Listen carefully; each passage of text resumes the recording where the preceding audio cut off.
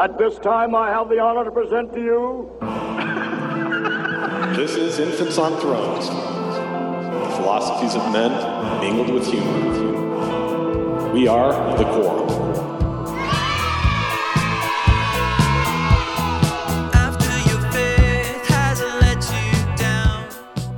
Welcome back to Infants on Thrones, and happy Martin Luther King Jr. Day. It's January 21st, pretty early in the morning, actually, for me, so maybe you'll hear it in my voice. But I just had this thought, like years ago, I don't remember when the first time was. It was for school when I was at Indiana University. I read the letter from Birmingham jail.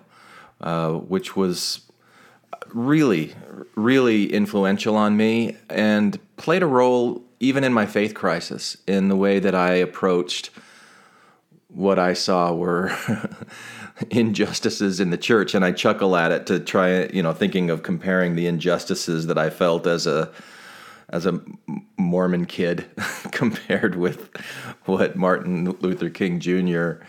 was facing and trying to do to create more racial equality in the United States. It doesn't compare. But at any rate, I found this very inspirational, and I want to reread it, and I want to share my thoughts with you about it. So let me give you some background here, and basically I'm going to be summarizing from Wikipedia because I don't know this off the top of my head. But there was this thing called the Birmingham Campaign that began on April 3rd, 1963, and it was coordinated marches and sit-ins to protest racism and racial segregation in Birmingham, Alabama. And on April 10th, so about a week after this campaign started, a circuit court judge issued a blanket injunction against parading, demonstrating, boycotting, trespassing, and picketing. So they created this law specifically to prevent what these people were doing. Which I mean, it's stupid. It's stupid to make this comparison, but it's kind of, to me, like when the country is moving towards more acceptance and equality of gay rights and gay marriage. The Mormon Church's response is to create a new law, the November policy, the infamous November policy that says, okay, we're going to draw this line in the sand and say, okay, sure, it's legal to be married as a homosexual couple, but in our eyes, you're apostate, and there's going to be these consequences, and at any rate. So that was the law that was in place, and then 2 days after that, King was arrested, and he was treated really awfully. And 4 days after that, on April 16th, 1963, Martin Luther King Jr. wrote this letter that I'm going to read to you right now. All right, and here's a foreword. From the Birmingham jail, where he was imprisoned as a participant in nonviolent demonstrations against segregation, Dr. Martin Luther King Jr. wrote a longhand letter which follows.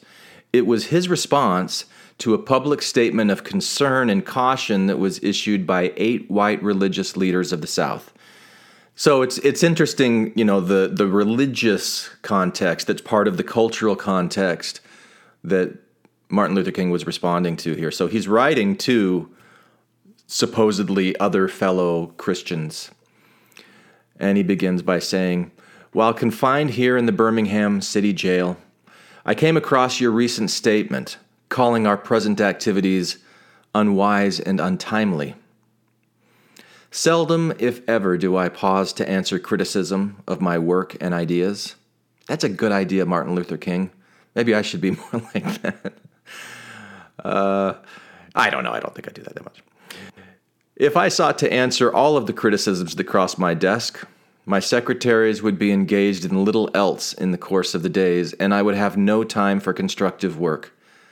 But since I feel that you're men of genuine goodwill, and your criticisms are sincerely set forth, I wonder if he really felt that, or if he was just kind of like sticking it to him a little bit there. I would like to answer your statement in what I hope will be patient and reasonable terms. I think I should give the reason for my being in Birmingham, since you have been influenced by the argument of outsiders coming in. I have the honor of serving as president of the Southern Christian Leadership Conference, an organization operating in every southern state with headquarters in Atlanta, Georgia.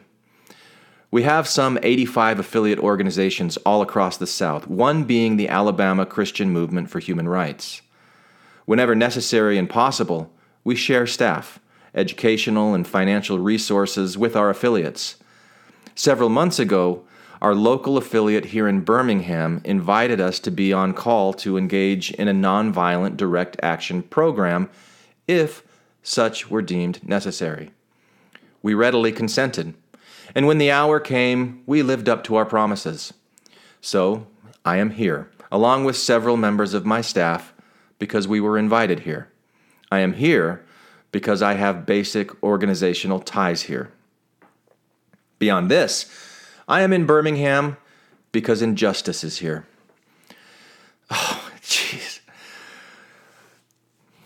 It's so inspirational. Just as the 8th century prophets left their little villages and carried their "Thus saith the Lord" far beyond the boundaries of their hometowns, and just as the Apostle Paul left his little village of Tarsus and carried the gospel of Jesus Christ to practically every hamlet and city of the Greco-Roman world, I too am compelled to carry the gospel of freedom beyond my particular hometown. Like Paul, I must constantly respond to the Macedonian call for aid. Moreover, I'm cognizant of the interrelatedness of all communities and states. I cannot sit idly by in Atlanta and not be concerned about what happens in Birmingham. Injustice anywhere is a threat to justice everywhere. We are caught in an inescapable network of mutuality, tied in a single garment of destiny. Yeah, we're all connected. Martin Luther King was New Age and wooey. We're all one. Whatever affects one directly affects all indirectly. Never again can we afford to live with the narrow, provincial, outside agitator idea. Anyone who lives inside the United States can never be considered an outsider. And someday maybe those boundaries can extend beyond the United States, right? Wouldn't that be great? Because the same argument applies globally. You deplore the demonstrations that are presently taking place in Birmingham. Mormon Church. You don't want to hear people criticizing you, Mormon Church. But I'm sorry that your statement did not express a similar concern for the conditions that brought the demonstrations into being. I'm sure that each of you would want to go beyond the superficial social analyst who looks merely at effects and does not grapple with underlying causes. I would not hesitate to say that it is unfortunate that so-called demonstrations are taking place in Birmingham at this time, but I would say, in more empathetic terms, that it's even more unfortunate that the white power structure of this city left the Negro community with no other alternative. In any nonviolent campaign, there are 4 basic steps. First, faith in the Lord Jesus Christ. Second, repentance. Third, baptism by immersion. Fourth, no, not that. Okay, all right. Let me go back to the letter then. 4 basic steps. The collection of facts to determine whether injustices are alive. Negotiation. Self-purification. And direct action. We have gone through all of these steps in Birmingham. There can be no gainsaying of the fact that racial injustice engulfs this community. Birmingham is probably the most thoroughly segregated city in the United States. Its ugly record of police brutality is known in every section of this country. Its unjust treatment of the Negroes in the courts is a notorious reality. There have been more unsolved bombings of Negro homes and churches in Birmingham than in any other city in this nation. These are the hard, brutal, and unbelievable facts. On the basis of them, Negro leaders sought to negotiate with the city fathers, but the political leaders consistently refused to engage in good faith negotiation. And again, The parallels between this and what we've experienced in Mormonism are there, but so insignificant in comparison that I'm just very aware of that. I don't want that point to be lost in any of this, but you can see the political leaders or the hierarchy of the Mormon Church consistently refuse to engage in good faith negotiations. Isn't that one of the things that we get so angry about all the time? They preach good faith and then they don't practice good faith. Anyway, so we need to make sure that we practice good faith, right? And don't get discouraged by it. And that's one of the things I find so inspiring about the example that Martin Luther King Jr. set here. You know, how do you maintain your personal integrity when you're beset by people surrounding you who are not?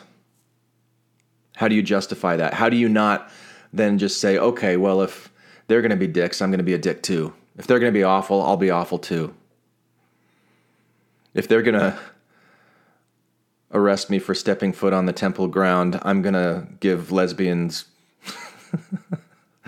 or not lesbians, but porn star lesbians temple recommend so they can go in and make porn in a temple, which is a recent Mike Norton stunt if you haven't heard that already. How can we rise above and be the ones that set the example? And this I find so inspiring with Martin Luther King. So let me return to the letter. Then came the opportunity last September to talk with some of the leaders of the economic community. In these negotiating sessions, certain promises were made by the merchants, such as the promise to remove the humiliating racial signs from the stores. On the basis of these promises, Reverend Shuttlesworth and the leaders of the Alabama Christian Movement for Human Rights agreed to call a moratorium on any type of demonstration. As the weeks and months unfolded, we realized that we were the victims of a broken promise. The signs remained. As in so many experiences of the past, we were confronted with blasted hopes, and the dark shadow of a deep disappointment settled upon us. So we had no alternative except that of preparing for direct action, whereby we would present our very bodies as a means of laying our case before the conscience of the local and national community. And just offhand, I think of, Kate Kelly and the ordained women movement, which was probably the first time that I really heard this phrase or this idea of protesting with your bodies, putting your bodies in direct, in the front lines of the conflict. I think about Sam Young, some other things there.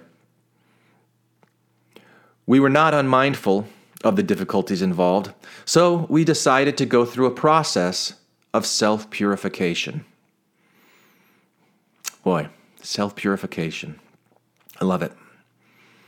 We started having workshops on nonviolence and repeatedly asked ourselves the questions, are you able to accept blows without retaliating? Are you? Am I? I'd like to be. Are you able to endure the ordeals of jail? I think I have a little bit of experience with jail. When I was going through my divorce, I think you probably all know this, but I've talked about it a few times on the podcast.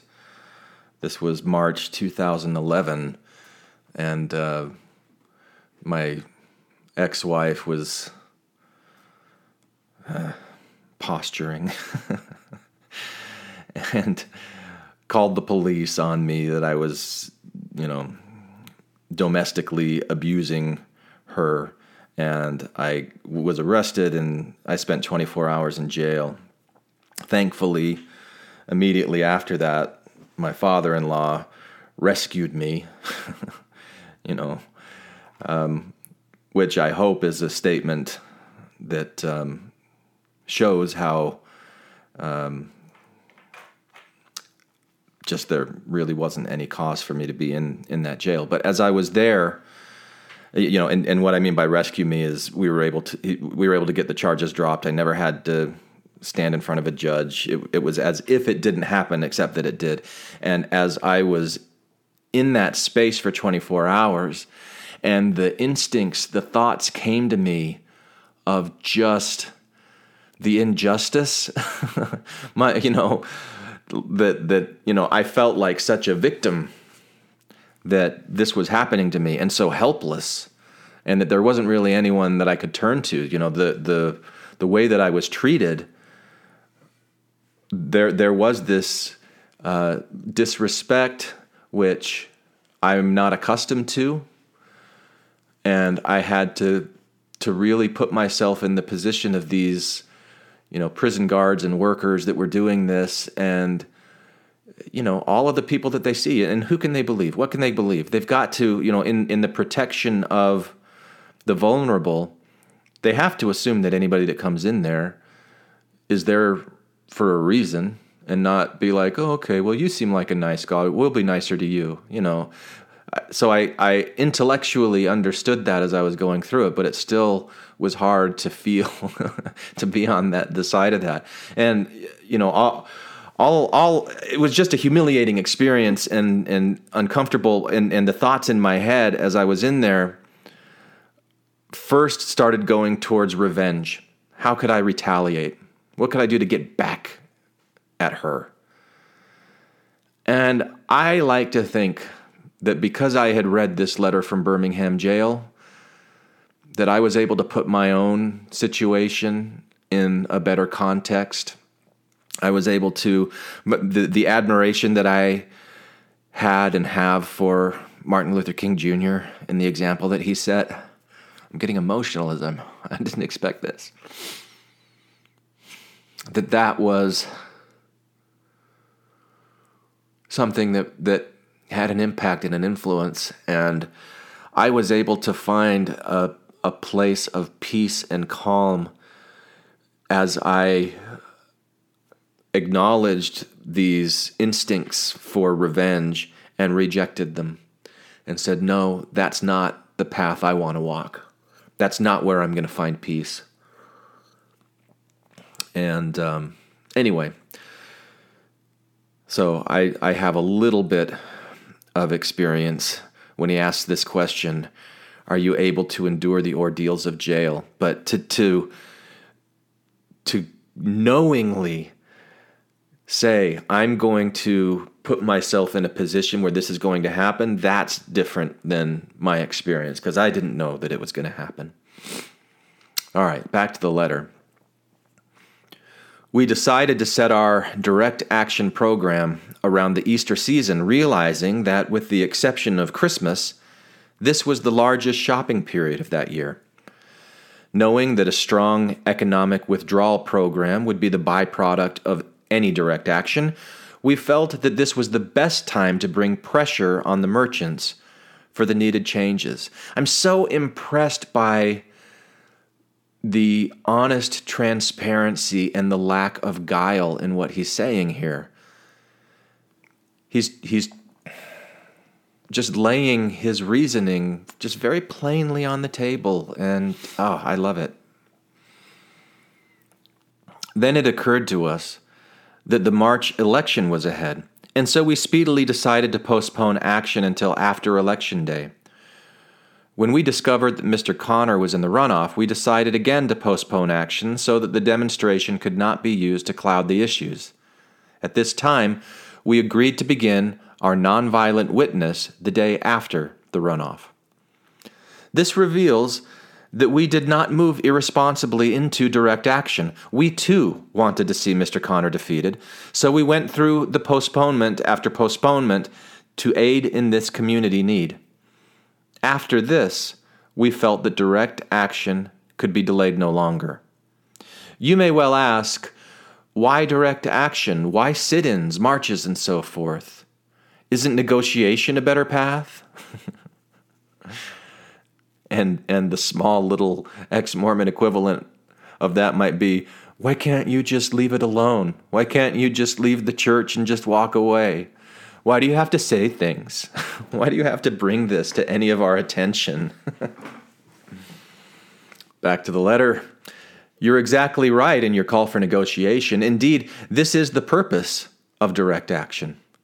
Nonviolent direct action seeks to create such a crisis and establish such creative tension. Wow, creative tension. Oh, I like that word choice. Such creative tension that a community that has consistently refused to negotiate is forced to confront the issue. It seeks so to dramatize the issue that it can no longer be ignored. I just referred to the creation of tension as a part of the work of the nonviolent resistor. This may sound rather shocking, but I must confess that I'm not afraid of the word tension. I have earnestly worked and preached against violent tension. But there is a type of constructive nonviolent tension that is necessary for growth. Just as Socrates felt that it was necessary to create a tension in the mind so that individuals could rise from the bondage of myths and half-truths to the unfettered realm of creative analysis and objective appraisal, we must see the need of having nonviolent gadflies to create the kind of tension in society that will help men to rise from the dark depths of prejudice and racism to the majestic heights of understanding and brotherhood. So, the purpose of direct action is to create a situation so crisis-packed that it will inevitably open the door to negotiation. We therefore concur with you in your call for negotiation. Too long has our beloved Southland been bogged down in the tragic attempt to live in monologue rather than dialogue. One of the basic points in your statement is that our acts are untimely. Some have asked, why didn't you give the new administration time to act? The only answer that I can give to this inquiry is that the new administration must be prodded about as much as the outgoing one before it acts. We will be sadly mistaken if we feel that the election of Mr. Boutwell will bring the millennium to Birmingham. While Mr. Boutwell is much more articulate and gentler than Mr. Connor, they are both segregationalists, dedicated to the task of maintaining the status quo. The hope I see in Mr. Boutwell is that he will be reasonable enough to see the futility of massive resistance to desegregation. But he will not see this without pressure from the devotees of civil rights. My friends, I must say to you that we have not made a single gain in civil rights without determined legal and nonviolent pressure. History is the long and tragic story of the fact that privileged groups seldom give up their privileges voluntarily. Individuals may see the moral light and voluntarily give up their unjust posture, but as Reinhold Niebuhr has reminded us, groups are more immoral than individuals. That's an interesting concept. Groups are more immoral than individuals. I wonder if that means that moral groups are more moral than moral individuals, or that there's a possibility for that. That's an interesting question. I'll just put that little gadfly out there. Maybe the gadfly bites a little bit more than that one does. At any rate, back to the letter. We know through painful experience that freedom is never voluntarily given by the oppressor. It must be demanded by the oppressed. Frankly, I have never yet engaged in a direct action movement that was well-timed according to the timetable of those who have not suffered unduly from the disease of segregation. For years now, I have heard the word wait.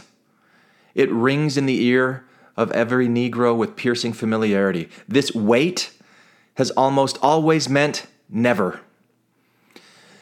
It has been a tranquilizing, thalidomide. 5 points to Dr. King. Thalidomide. What the hell is that word? I love it.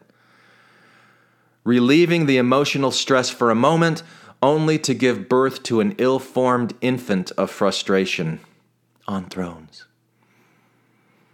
We must come to see the distinguished jurist of yesterday that justice too long delayed is justice denied.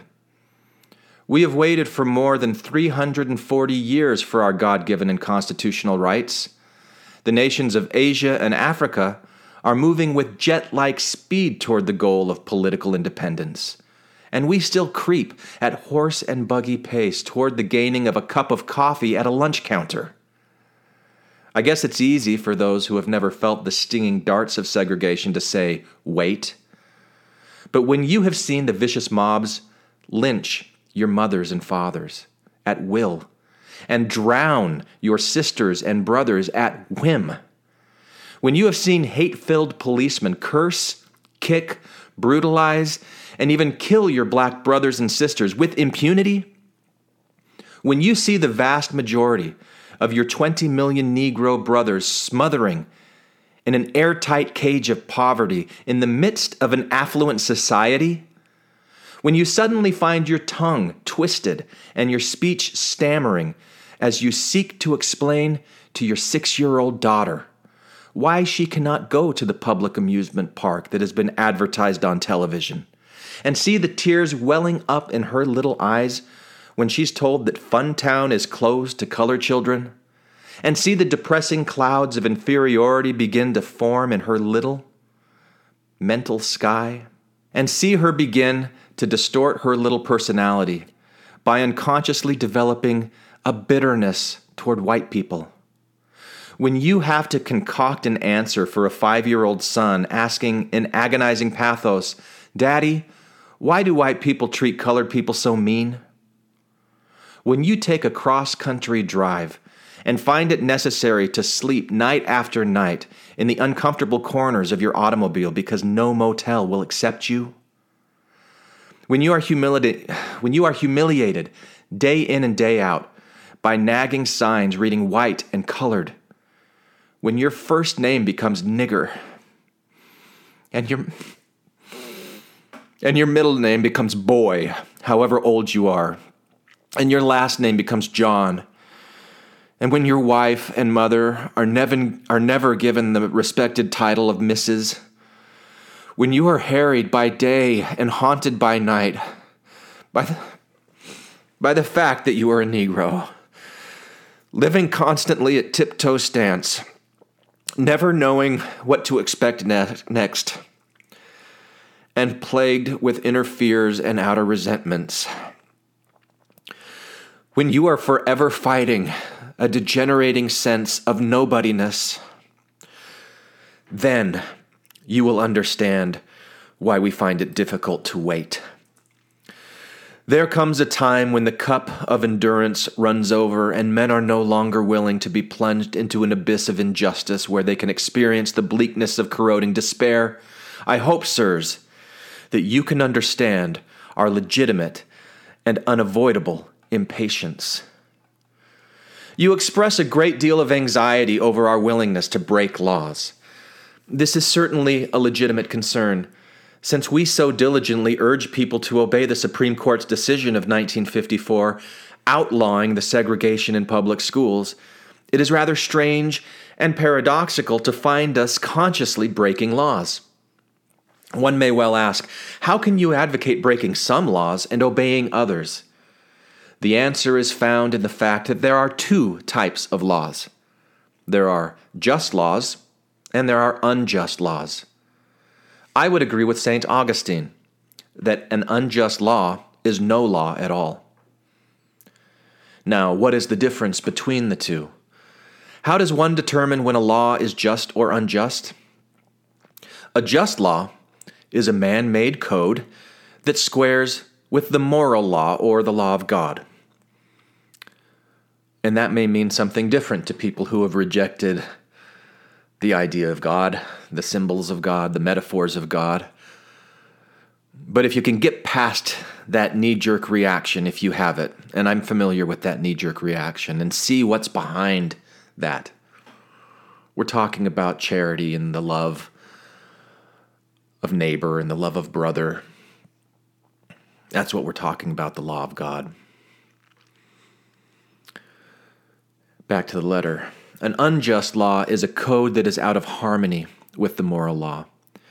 To put it in the terms of St. Thomas Aquinas, an unjust law is a human law that is not rooted in eternal or natural law. Any law that uplifts human personality is just.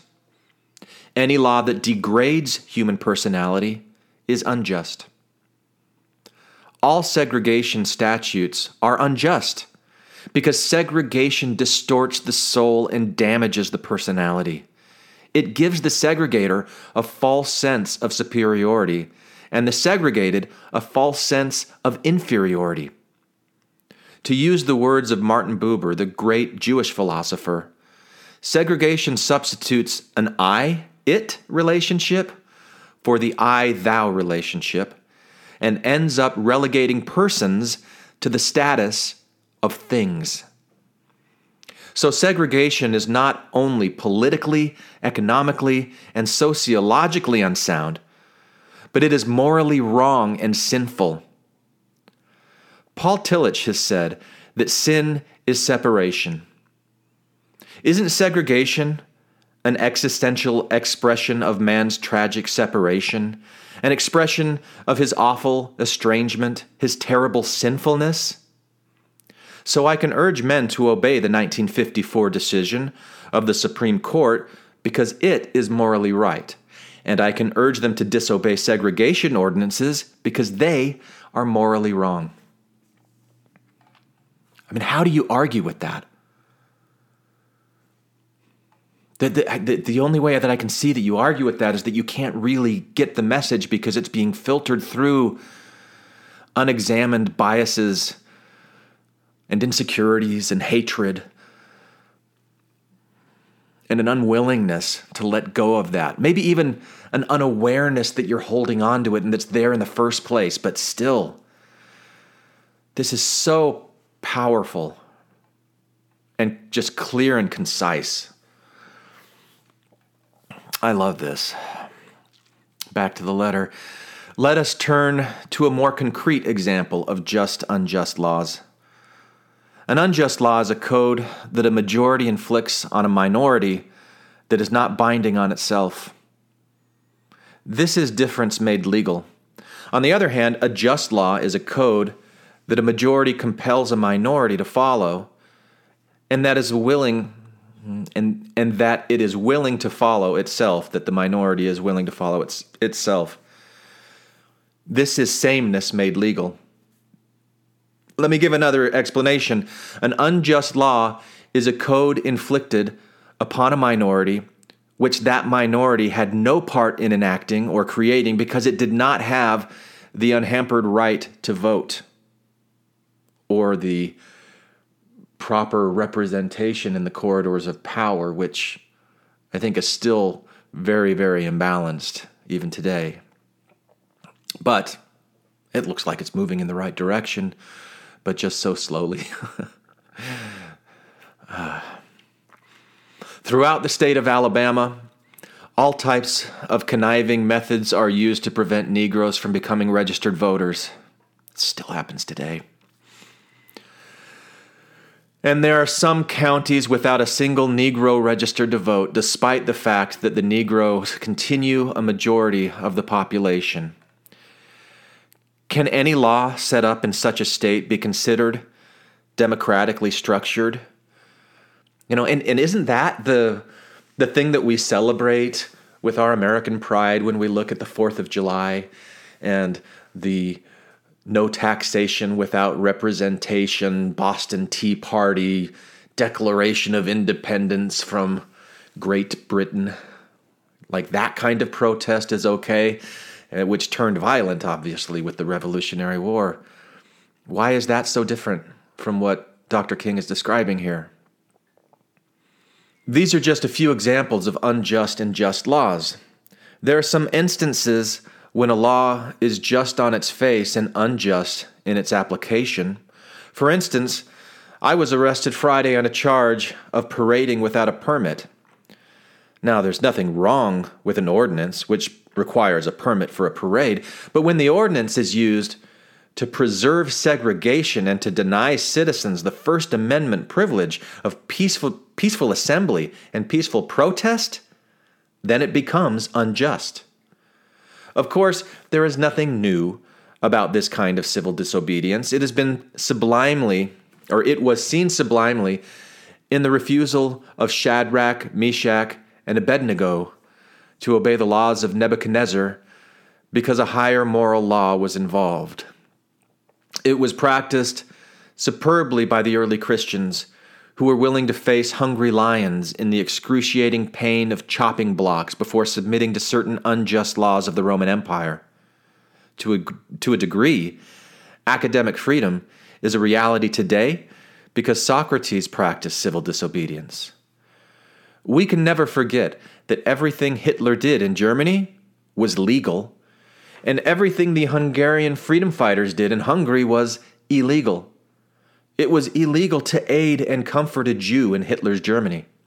But I'm sure that if I had lived in Germany during that time, I would have aided and comforted my Jewish brothers even though it was illegal. If I lived in a communist country today where certain principles dear to the Christian faith are suppressed, I believe I would openly advocate disobeying these anti-religious laws. I must make two honest confessions to you, my Christian and Jewish brothers. First, I must confess that over the last few years I have been gravely disappointed with the white moderate.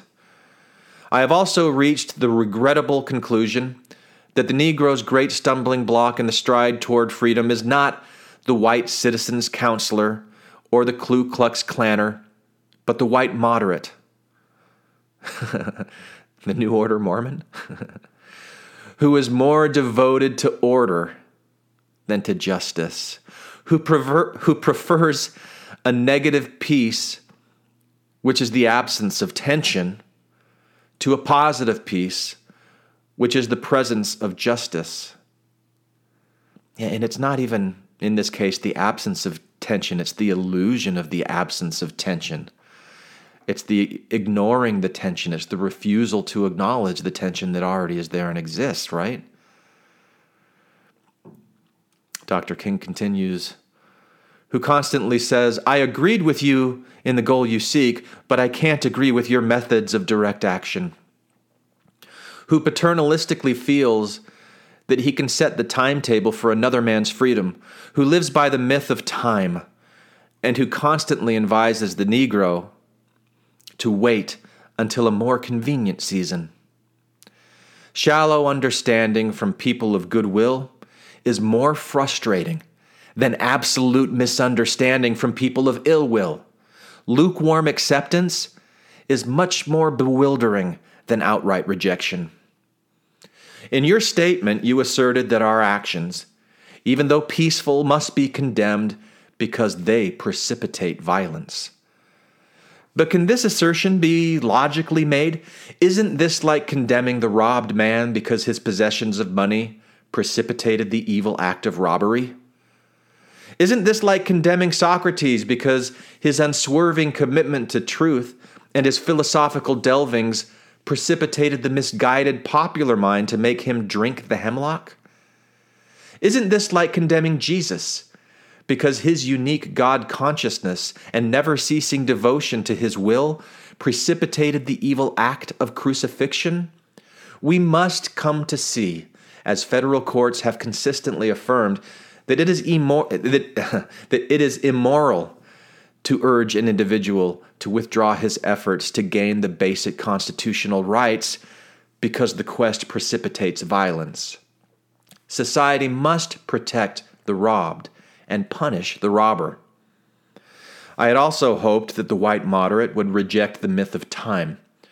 I received a letter this morning from a white brother in Texas which said, all Christians know that the colored people will receive equal rights eventually, but is it possible that you are in too great of a religious hurry? It has taken Christianity almost 2,000 years to accomplish what it has. The teachings of Christ take time to come to earth. All that is said here grows out of a tragic misconception of time. It's the strangely irrational notion that there is something in the flow of time that will inevitably cure all ills. Actually, time is neutral. It can be used either destructively or constructively. I am coming to feel that the people of ill will have used time more effectively than the people of goodwill. We will have to repent in this generation, not merely for the vitriolic words and actions of the bad people, but for the appalling silence of the good people. We must come to see that human progress never rolls in on wheels of inevitability. It comes through the tireless efforts and persistent work of men willing to be co-workers with God. And without this hard work, time itself becomes an ally of the forces of social stagnation. I can relate to this on the side of being someone who chooses a false sense of peace over actively calling out tension and pushing for changes that I see are necessary, not only just personally in my life, in areas, if I'm not even thinking about anyone else, just myself, things that I recognize in myself that I'm not happy with or that I have over time, and I think, eventually I'll get to it, eventually I'll fix that, eventually I'll do that. And I read this and I feel like if I can just start by being inspired to make better changes in me, then I can be a better influence on the people that are directly in my sphere around me. I think Matt said it really nicely in a recent episode that he was on, where he was talking about this sphere of influence that starts with himself, and then it goes out to his immediate family, and then it goes out to his group of friends, and then the better he's able to be in radiating that will determine the positive influence and the positive ramifications of that personal choice. And I think there's a correlation here with what Dr. King is saying.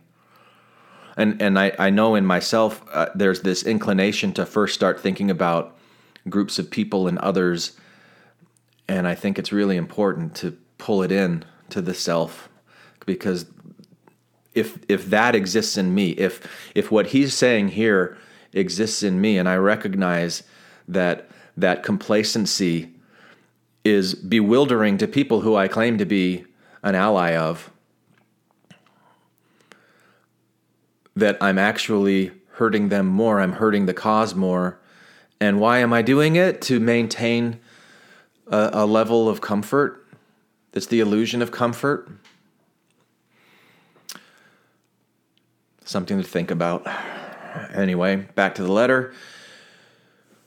You spoke of our activity in Birmingham as extreme. At first I was rather disappointed that fellow clergymen would see my nonviolent efforts as those of an extremist.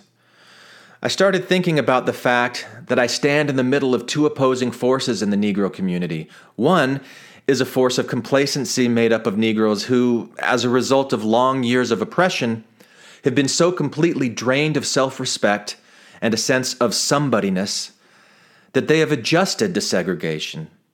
And on the other hand, a few Negroes in the middle class who, because of a degree of academic and economic security, and because at points they profit by segregation, have unconsciously become insensitive to the problems of the masses. The other force is one of bitterness and hatred that comes perilously close to advocating violence. It is expressed in the various black nationalist groups that are springing up all over the nation, the largest and the best known being Elijah Muhammad's Muslim movement. This movement is nourished by the contemporary frustration over the continued existence of racial discrimination. It is made up of people who have lost faith in America, who have absolutely repudiated Christianity, and who have concluded that the white man is an incurable devil. I have tried to stand between these two forces, saying that we need not follow the do-nothingness of the complacent or the hatred and despair of the black nationalist. There is a more excellent way of love and nonviolent protest. I'm grateful to God that through the Negro Church the dimension of nonviolence entered our struggle. If this philosophy had not emerged, I'm convinced that by now many streets of the South would be flowing with floods of blood. And I'm further convinced that if our white brothers dismiss as rabble-rousers and outside agitators those of us who are working through the channels of nonviolent direct action and refuse to support our nonviolent efforts, millions of Negroes, out of frustration and despair, will seek solace and security in black nationalist ideologies, a development that will lead inevitably to a frightening racial nightmare. Do I need to comment on what we're seeing in the country around us and what we've been seeing for the last several years, and how just absolutely necessary this message is for all of us to hear and grapple with and to use as a standard of measure? I just feel this so strongly. I didn't expect this when I decided to sit down and read this letter today, but I'm just feeling that so powerfully.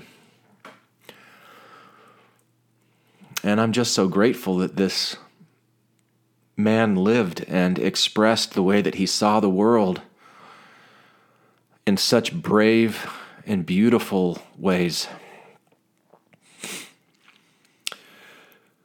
Back to the letter. Oppressed people cannot remain oppressed forever. The urge for freedom will eventually come. This is what has happened to the American Negro. Something within has reminded him of his birthright of freedom. Something without has reminded him that he can gain it. Consciously and unconsciously, he has been swept in by what the Germans call Zeitgeist. That's worldview, right? And with his black brothers of Africa and his brown and yellow brothers of Asia, South America, and the Caribbean, he is moving with a sense of cosmic urgency toward the promised land of racial justice. Recognizing this vital urge that has engulfed the Negro community, one should readily understand public demonstrations. The Negro has many pent-up resentments and latent frustrations. He has to get them out. So let him march sometime. Let him have his prayer pilgrimages to the city hall. Understand why he must have sit-ins and freedom rides. If his repressed emotions do not come out in these nonviolent ways, they will come out in ominous expressions of violence. This is not a threat, it is a fact of history. So I have not said to my people, get rid of your discontent, but I have tried to say that this normal and healthy discontent can be channeled through the creative outlet of nonviolent direct action. Now, this approach is being dismissed as extremist. I must admit that I was initially disappointed in being so categorized. But as I continued to think about the matter, I gradually gained a bit of satisfaction from being considered an extremist. Was not Jesus an extremist in love? Love your enemies, bless them that curse you, pray for them that despitefully use you. Was not Amos an extremist for justice? Let justice roll down like waters and righteousness like a mighty stream. Was not Paul an extremist for the gospel of Jesus Christ? I bear in my body the marks of Jesus Christ. Was not Martin Luther an extremist? Here I stand, I can do no other, so help me God. Was not John Bunyan an extremist? I will stay in jail to the end of my days before I make a mockery of my conscience. Was not Abraham Lincoln an extremist? This nation cannot survive half slave and half free. Was not Thomas Jefferson an extremist? We hold these truths to be self-evident, that all men are created equal.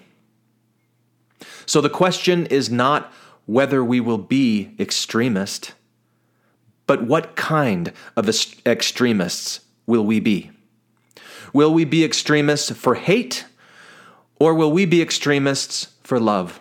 Will we be extremists for the preservation of injustice, or will we be extremists for the cause of justice? I had hoped that the white moderate would see this. Maybe I was too optimistic. Maybe I expected too much. I guess I should have realized that few members of a race that has been oppressed... Let me start that again. I guess I should have realized that few members of a race that has oppressed another race can understand or appreciate the deep groans and passionate yearnings of those that have been oppressed. And still fewer have the vision to see that injustice must be rooted out by strong, persistent, and determined action. And I just want to say to that, what a blessing media is, and the internet, the ability that we have today and that will grow in just power and intensity in the future. It must grow in the future. This ability to share our different viewpoints and experiences with other people in ways that help them experience what they are unable to experience and to see what they're unable to see. I think of the movie 12 Years a Slave and how painful that was to watch, and how people that I wanted to watch it with were like, oh no, that's too hard for me. I'm not going to watch that. Yeah, that's a nice privilege to be able to say that is so distasteful. The way that people treat other people is so distasteful. I don't want to expose myself to that. What a nice privilege to be able to choose to not expose yourself to that. But not everybody has that choice. It's thrust upon people. And so through these acts of fiction, for as much as fictions get demonized by people who leave a faith tradition behind, fictions can be a very, very powerful way of stepping into someone else's shoes and feeling empathy for these things. And I am grateful for the proliferation of such fictions and the ability to communicate them. And you think about the ways that technology is moving with things like virtual reality and creating even more immersive experiences where, it's not, sitting and reading a letter like this and I can kind of feel a little bit, just a little fraction. I can touch what Martin Luther King was feeling and experiencing. And through seeing that in a movie or hearing it said and hearing the emotion, or if you jump into a virtual reality world, or you get to the point where you can actually feel feelings or smell smells, if that's the future of entertainment or media, maybe even to a point of virtual reality like the Matrix, where we can step into like a holodeck on the Star Trek Enterprise and forget who we are for a minute, like the movie Total Recall, where Arnold Schwarzenegger, the original Total Recall, where Arnold Schwarzenegger has this experience that's a programmed experience. And at the end of the movie, he's asking, wait, was this something that really happened, or is this something that was imagined? And we have these debates in our society now asking, are we living in a simulation? Are our lives right now actually that futuristic technology that's happening today? It's a fascinating question to explore. But the point that I'm trying to make is what Dr. King says here is that he maybe shouldn't have expected that people who haven't experienced this would really truly be able to empathize with people who do. And I think that's an important point to make for all of us to remember who are interested enough to try to empathize with those outside of our skin. Back to the letter. Still fewer have the vision to see that injustice must be rooted out by strong, persistent, and determined actions. I am thankful, however, that some of our white brothers have grasped the meaning of social revolution and committed themselves to it. They are still all too small in quantity, but they are big in quality. Some, like Ralph McGill, Lillian Smith, Harry Golden, and James Dabbs, have written about our struggle in eloquent, prophetic, and understanding terms. Others have marched with us down nameless streets in the South. They sat with us at lunch counters and rode in with us at freedom rides. They have languished in filthy, roach-infested jails, suffering the abuse and brutality of angry policemen who see them as dirty nigger lovers. They, unlike many of their moderate brothers, have recognized the urgency of the moment and sensed the need for powerful action antidotes to combat the disease of segregation. Let me rush on to mention my other disappointment. I have been disappointed that the white church, or I have been disappointed with the white church and its leadership. who he's writing to right now, right? Of course, there are some notable exceptions. I'm not unmindful of the fact that each of you has taken some significant stands on the issue.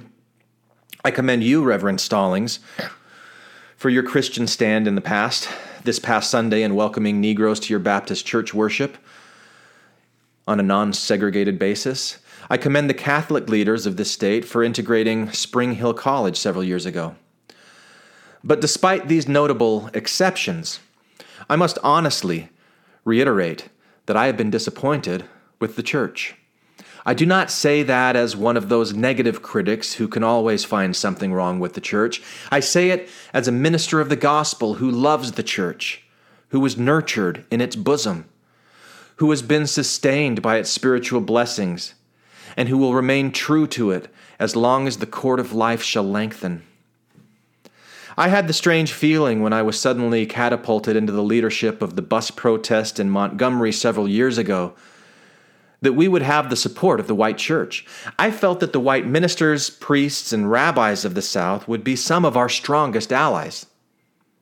Instead, some few have been outright opponents, refusing to understand the freedom movement and misrepresenting its leaders. All too many others have been more cautious than courageous and have remained silent behind the anesthetizing security of stained glass windows. In spite of my shattered dreams of the past, I came to Birmingham with the hope that the white religious leadership of this community would see the justice of our cause and with deep moral concern serve as the channel through which our just grievances could get to the power structure. I had hoped that each of you would understand, but again, I have been disappointed. I have heard numerous religious leaders of the South call upon their worshipers to comply with a desegregation decision because it is the law. But I have longed to hear the white ministers say, follow this decree because integration is morally right. Wait, let me do that again. But I have longed to hear white ministers say, instead, follow this decree because integration is morally right and the Negro is your brother. In the midst of blatant injustices inflicted upon the Negro, I have watched white churches stand on the sidelines and merely mouth pious irrelevancies and sanctimonious trivialities. In the midst of a single struggle to rid our nation of racial and economic injustice, I have heard so many ministers say, those are social issues which the gospel has nothing to do with. And I have watched so many churches commit themselves to a completely otherworldly religion which made a strange distinction between bodies and souls, the sacred and the secular. There was a time when the church was very powerful. It was during that period that the early Christians rejoiced when they were deemed worthy to suffer for what they believed. In those days, the church was not merely a thermometer that recorded the ideas and principles of popular opinion. It was the thermostat that transformed the mores of society. Wherever the early Christians entered a town, the power structure got disturbed and immediately sought to convict them for being disturbers of the peace and outside agitators. But they went on with the conviction that they were a colony of heaven and had to obey God rather than man.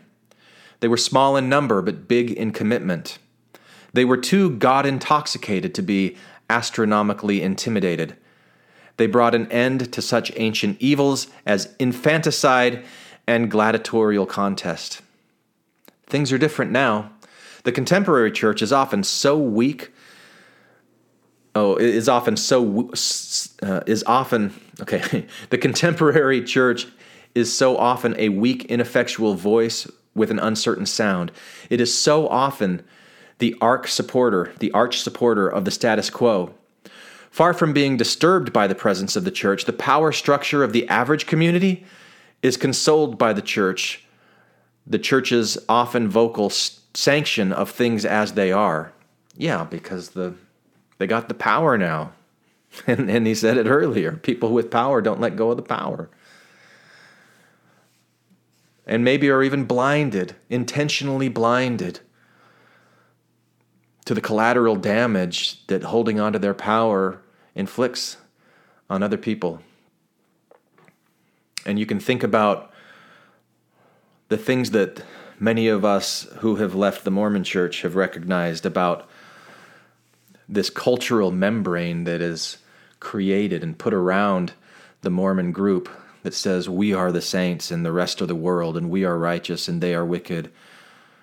They are the wicked coffee drinkers, the wicked cigarette smokers, the wicked tattoo havers, multi-ear piercers.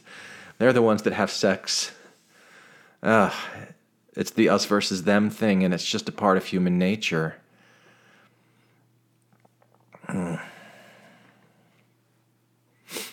Back to the letter. But the judgment of God is upon the church as never before. If the church of today does not recapture the sacrificial spirit of the early church, it will lose its authentic ring, forfeit the loyalty of millions, and be dismissed as an irrelevant social club with no meaning for the 20th century. It's happening. You see people so disillusioned by religion, disillusioned by these power structures. You know, the movie Spotlight and the issues in the Catholic Church with the priests and sexual abuse of minors and the way that they protect and shield their organization, the things like that. It's caused so many people to be disillusioned. So this is exactly what's happening. We're seeing it. I meet young people every day whose disappointment with church has risen to outright disgust. I hope the church as a whole will meet the challenge of this decisive hour. But even if the church does not come to the aid of justice, I have no despair about the future. Oh, this is important to hear. I want to hear what this has to say. No despair about the future would be a nice place to be. I have no fear about the outcome of our struggle in Birmingham, even if our motives are presently misunderstood. We will reach the goal of freedom in Birmingham and all over the nation because the goal of America is freedom. Abused and scorned though we may be, our destiny is tied up with the destiny of America. I guess I don't have the same optimism as in America. And maybe he didn't either. Maybe he was creating an intentional fiction as an ideal and a goal to strive for, borrowing on threads of the fabric that had been woven in the cultural membrane of Americans. Before the Pilgrims landed at Plymouth, we were here. Before the pen of Jefferson scratched across the pages of history in the majestic word of the Declaration of Independence, we were here. For more than 2 centuries, our foreparents labored here without wages. They made cotton king. They built the homes of their masters in the midst of brutal injustice and shameful humiliation. And yet, out of a bottomless vitality, our people continue to thrive and develop. If the inexpressible cruelties of slavery could not stop us, the opposition we now face will surely fail. I'm going to read that again in a better way. If the inexpressible cruelties of slavery could not stop us, the opposition we now face will surely fail. That's better. We will win our freedom because the sacred heritage of our nation and the eternal will of God are embodied in our echoing demands. And I want to add to that, in the nobility of the soul that Dr. King was wanting to remind all men of, but especially those men and women in his community that had been so conditioned, as he mentioned earlier, to feel less than. That spark of self-love, self-worthiness, nobility. That's what he's identifying. That's what I think he's identifying here, and I think that's where he's placing his hope. That's interesting. I will sit with that. Back to the letter. I must close now, but before closing, I am impelled to mention one other point in your statement that troubled me profoundly. Again, he's talking to these religious leaders. You warmly condemned the Birmingham police for keeping order. Oh, no, not condemned. My bad. You warmly commended the Birmingham police force for keeping order and preventing violence, in quotes. I don't believe you would have so warmly commended the police force if you had seen its angry, violent dogs literally biting 6 unarmed, nonviolent Negroes. I don't believe you would so quickly commend the policemen if you would observe their ugly and inhuman treatment of Negroes here in the city jail. If you would watch them push and curse old Negro women and Negro girls. If you would see them slap and kick old Negro men and young boys. If you would observe them as they did on 2 occasions, refusing to give us food because we wanted to sing our grace together. I'm sorry that I cannot join you in your praise for the police department. It is true that they have been rather disciplined in their public handling of the demonstrators. In this sense, I don't understand that. I'm going to read that again. It is true that they have been rather disciplined in their public handling of the demonstrators. In this sense, they have been publicly nonviolent. But for what purpose? To preserve the evil system of segregation. Over the last few years, I have consistently preached that nonviolence demands that the means we use must be as pure as the ends we seek. Yeah. Yes. So I have tried to make it clear that it is wrong to use immoral means to attain moral ends. But now I must affirm that it is just as wrong, or even more, to use moral means to preserve immoral ends. Amen. I wish you had commended the Negro demonstrators of Birmingham for their sublime courage, their willingness to suffer, and their amazing discipline in the midst of the most inhumane provocation. One day, the South will recognize its real heroes. They will be the James Merediths, courageously and with a majestic sense of purpose facing jeering and hostile mobs, and the agonizing loneliness that characterizes the life of a pioneer. They will be old, oppressed, battered Negro women, symbolized in a 72-year-old woman of Montgomery, Alabama, who rose up with a sense of dignity, and with her people decided not to ride the segregated buses, and responded to one who inquired about her tiredness with ungrammatical profundity, my feet is tired, but my soul is rested. They will be young high school and college students, young ministers of the gospel, and a host of their elders courageously and nonviolently sitting in at lunch counters and willingly going to jail for conscience's sake. One day the South will know that when these disinherited children of God sat down at lunch counters, they were in reality standing up for the best in the American dream and the most sacred values in our Judeo-Christian heritage. Never before have I written a letter this long, or should I say a book. I'm afraid that it is much too long to take your precious time. I understand that sentiment, and I am so glad that it's not too long to take up our precious time. I can assure you that it would have been much shorter if I had been writing from a comfortable desk. But what else is there to do when you are alone for days in the dull monotony of a narrow jail cell, other than write long letters, think strange thoughts, and pray long prayers? If I have said anything in this letter that is an understatement of the truth and is indicative of an unreasonable impatience, I beg you to forgive me. If I have said anything in this letter that is an overstatement of the truth and is indicative of my having a patience that makes me patient with anything less than brotherhood, I'm going to read that one again. If I have said anything in this letter that is an overstatement of the truth and is indicative of and is indicative of my having a patience that makes me patient with anything less than brotherhood, I beg God to forgive me. Yours, for the cause of peace and brotherhood, Martin Luther King, Jr. Amen.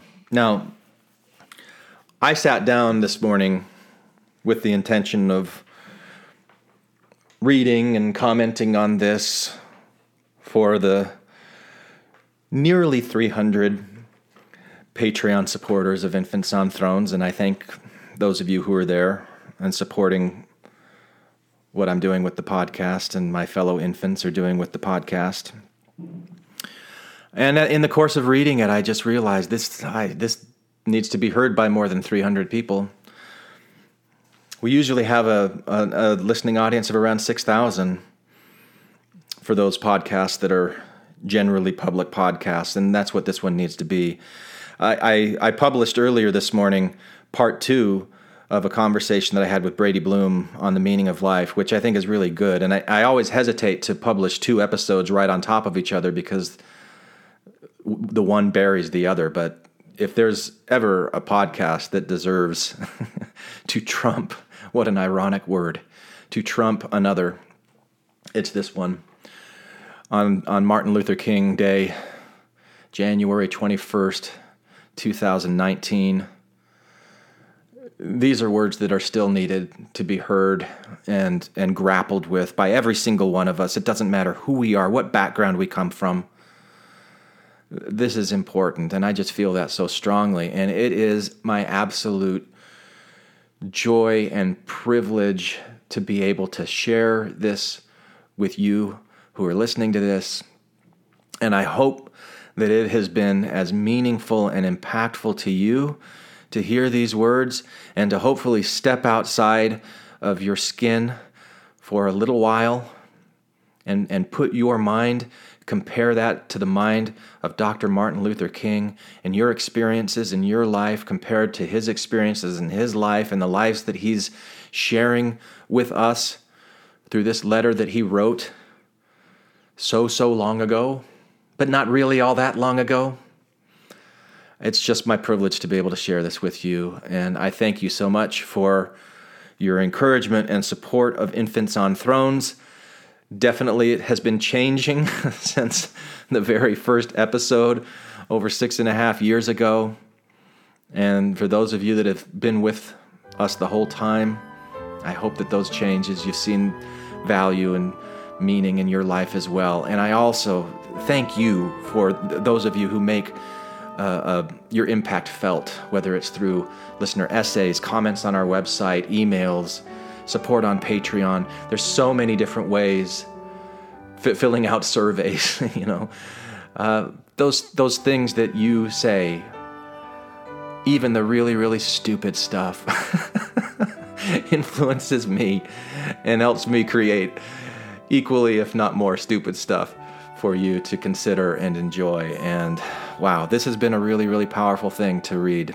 And I say these things in the name of Martin Luther King, Jr., if I may be so bold. Amen. Hi, this is Hillary. Matthew, Ryan, Carol, Keith, Ashley, and I like to play bingo online while listening to Infants on Thrones. You can comment on this episode on the website, infantsonthrones.com. And if you really like what you hear, give the Quorum a 5-star rating and write a short review on iTunes. I did. Anyone for the closing prayer? Thank you for listening to Infants on Thrones. At this time, I have the honor to present to you the moral leader of our nation. I have the pleasure to present to you Dr. Martin Luther King, Jr.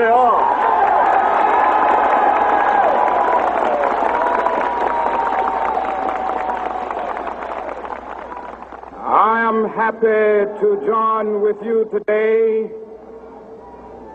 in what will go down in history as the greatest demonstration for freedom in the history of our nation.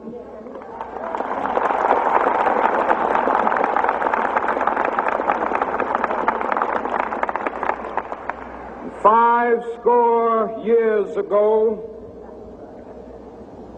a great American in whose symbolic shadow we stand today, signed the Emancipation Proclamation. This momentous decree came as a great beacon light of hope to millions of Negro slaves who had been seared in the flames of withering injustice. It came as a joyous daybreak to end the long night of their captivity. But 100 years later, the Negro still is not free. 100 years later, the life of the Negro is still sadly crippled by the manacles of segregation and the chains of discrimination. 100 years later, the Negro lives on a lonely island of poverty in the midst of a vast ocean of material prosperity. 100 years later, the Negro is still languished in the corners of American society and finds himself in exile in his own land. And so we've come here today to dramatize a shameful condition. In a sense, we've come to our nation's capital to cash a check. When the architects of our republic wrote the magnificent words of the Constitution and the Declaration of Independence, they were signing a promissory note to which every American was to fall heir. This note was a promise that all men, yes, black men as well as white men, would be guaranteed the unalienable rights of life, liberty, and the pursuit of happiness. It is obvious today that America has defaulted on this promissory note insofar as her citizens of color are concerned. Instead of honoring this sacred obligation, America has given the Negro people a bad check, a check which has come back marked insufficient funds.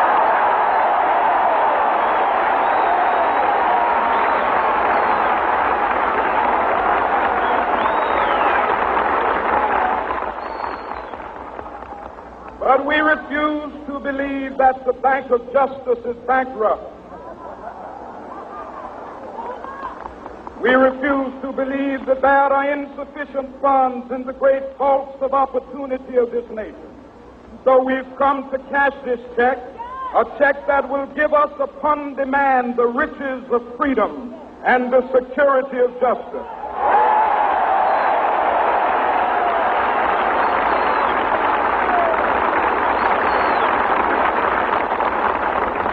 We have also come to this hallowed spot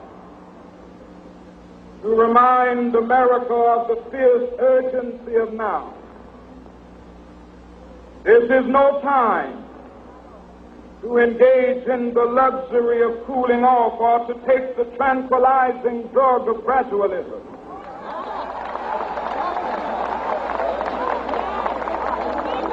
Now is the time to make real the promises of democracy. Now is the time to rise from the dark and desolate valley of segregation to the sunlit path of racial justice. Now is the time to lift our nation from the quicksands of racial injustice to the solid rock of brotherhood. Now is the time to make justice a reality for all of God's children. It would be fatal for the nation to overlook the urgency of the moment. This sweltering summit of the Negro's legitimate discontent will not pass until there is an invigorating autumn of freedom and equality. 1963 is not an end, but a beginning. Those who hope that the Negro needed to blow off steam and will now be content will have a rude awakening if the nation returns to business as usual.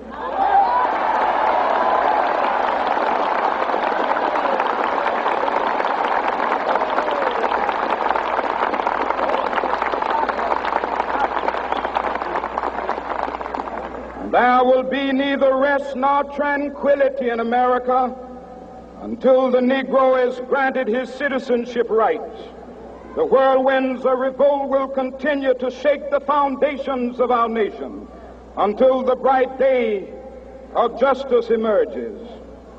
But that is something that I must say to my people who stand on the warm threshold which leads into the palace of justice.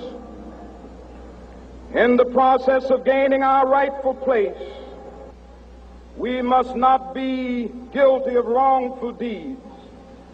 Let us not seek to satisfy our thirst for freedom by drinking from the cup of bitterness and hatred.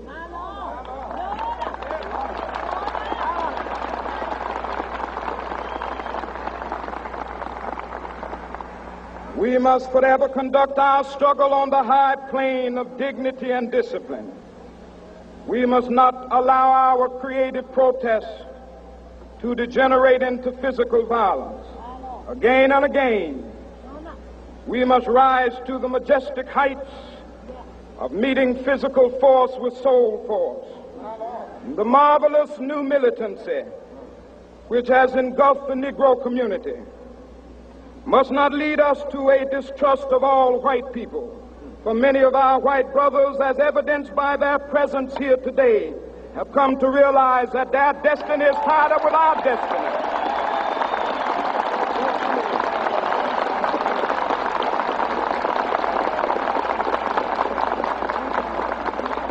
And they have come to realize that their freedom is inextricably bound to our freedom. We cannot walk alone. And as we walk, we must make the pledge that we shall always march ahead. We cannot turn back.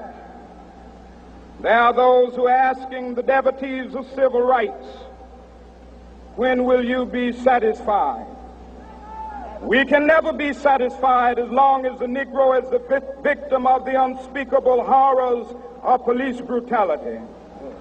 We can never be satisfied as long as our body is heavy with the fatigue of travel, cannot gain lodging in the motels of the highways and the hotels of the cities.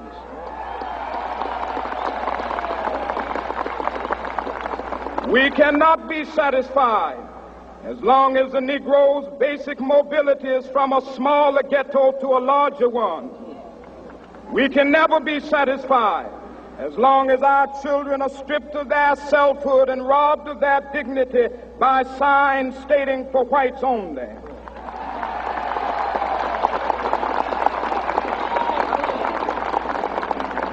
We cannot be satisfied as long as a Negro in Mississippi cannot vote and a Negro in New York believes he has nothing for which to vote.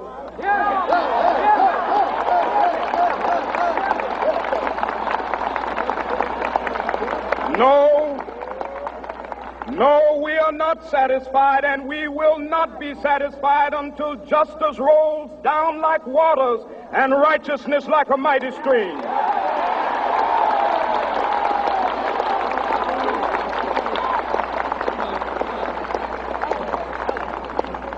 I am not unmindful that some of you have come here out of great trials and tribulations. Some of you have come fresh from narrow jail cells. Some of you have come from areas where your quest for freedom left you battered by the storms of persecution and staggered by the winds of police brutality. You have been the veterans of creative suffering. Continue to work with the faith that unearned suffering is redemptive. Go back to Mississippi.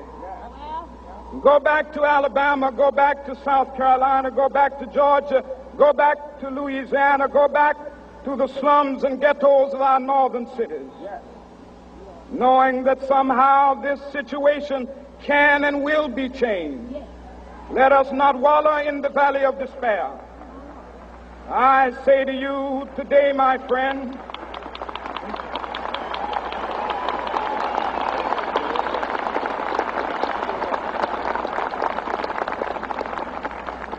so even though we face the difficulties of today and tomorrow, I still have a dream.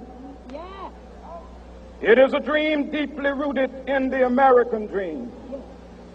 I have a dream that one day this nation will rise up and live out the true meaning of its creed.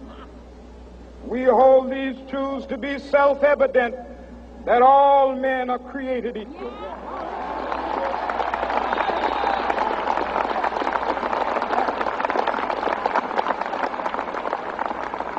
I have a dream that one day on the red hills of Georgia, the sons of former slaves and the sons of former slave owners will be able to sit down together at the table of brotherhood. I have a dream that one day, even the state of Mississippi, a state sweltering with the heat of injustice, sweltering with the heat of oppression, will be transformed into an oasis of freedom and justice. I have a dream that my 4 little children will one day live in a nation where they will not be judged by the color of their skin, but by the content of their character. I have a dream today.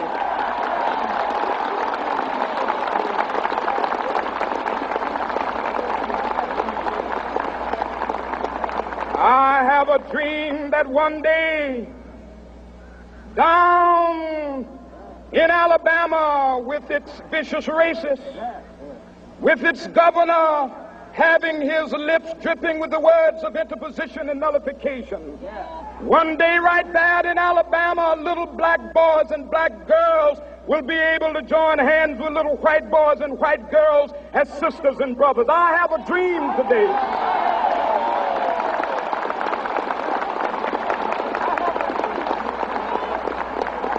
I have a dream that one day every valley shall be exalted, and every hill and mountain shall be made low, the rough places will be made plain, and the crooked places will be made straight, and the glory of the Lord shall be revealed, and all flesh shall see it together. This is our hope. This is a faith that I go back to the South with. With this faith, we will be able to hew out of the mountain of despair a stone of hope. With this faith, we will be able to transform the jangling discords of our nation into a beautiful symphony of brotherhood. With this faith, we will be able to work together, to pray together, to struggle together, to go to jail together, to stand up for freedom together, knowing that we will be free one day. This will be the day. This will be the day when all of God's children will be able to sing with new meaning, "My country, tears of thee. Sweet land of liberty, of thee I sing. Land where my fathers died, land of the pilgrim's pride. From every mountainside, let freedom ring. And if America is to be a great nation, this must become true. And so let freedom ring from the prodigious hilltops of New Hampshire. Let freedom ring from the mighty mountains of New York. Let freedom ring from the heightening Alleghenies of Pennsylvania. Let freedom ring from the snow-capped Rockies of Colorado. Let freedom ring from the curvaceous slopes of California. But not only that, let freedom ring from Stone Mountain of Georgia. Let freedom ring from Lookout Mountain of Tennessee. Let freedom ring from every hill and molehill of Mississippi, from every mountainside. Let freedom ring, and when this happens, and when we allow freedom ring, when we let it ring from every village and every hamlet, from every state and every city, we will be able to speed up that day when all of God's children, black men and white men, Jews and Gentiles, Protestants and Catholics, will be able to join hands and sing in the words of the old Negro spiritual, free at last, free at last. Thank God Almighty, we are free at last.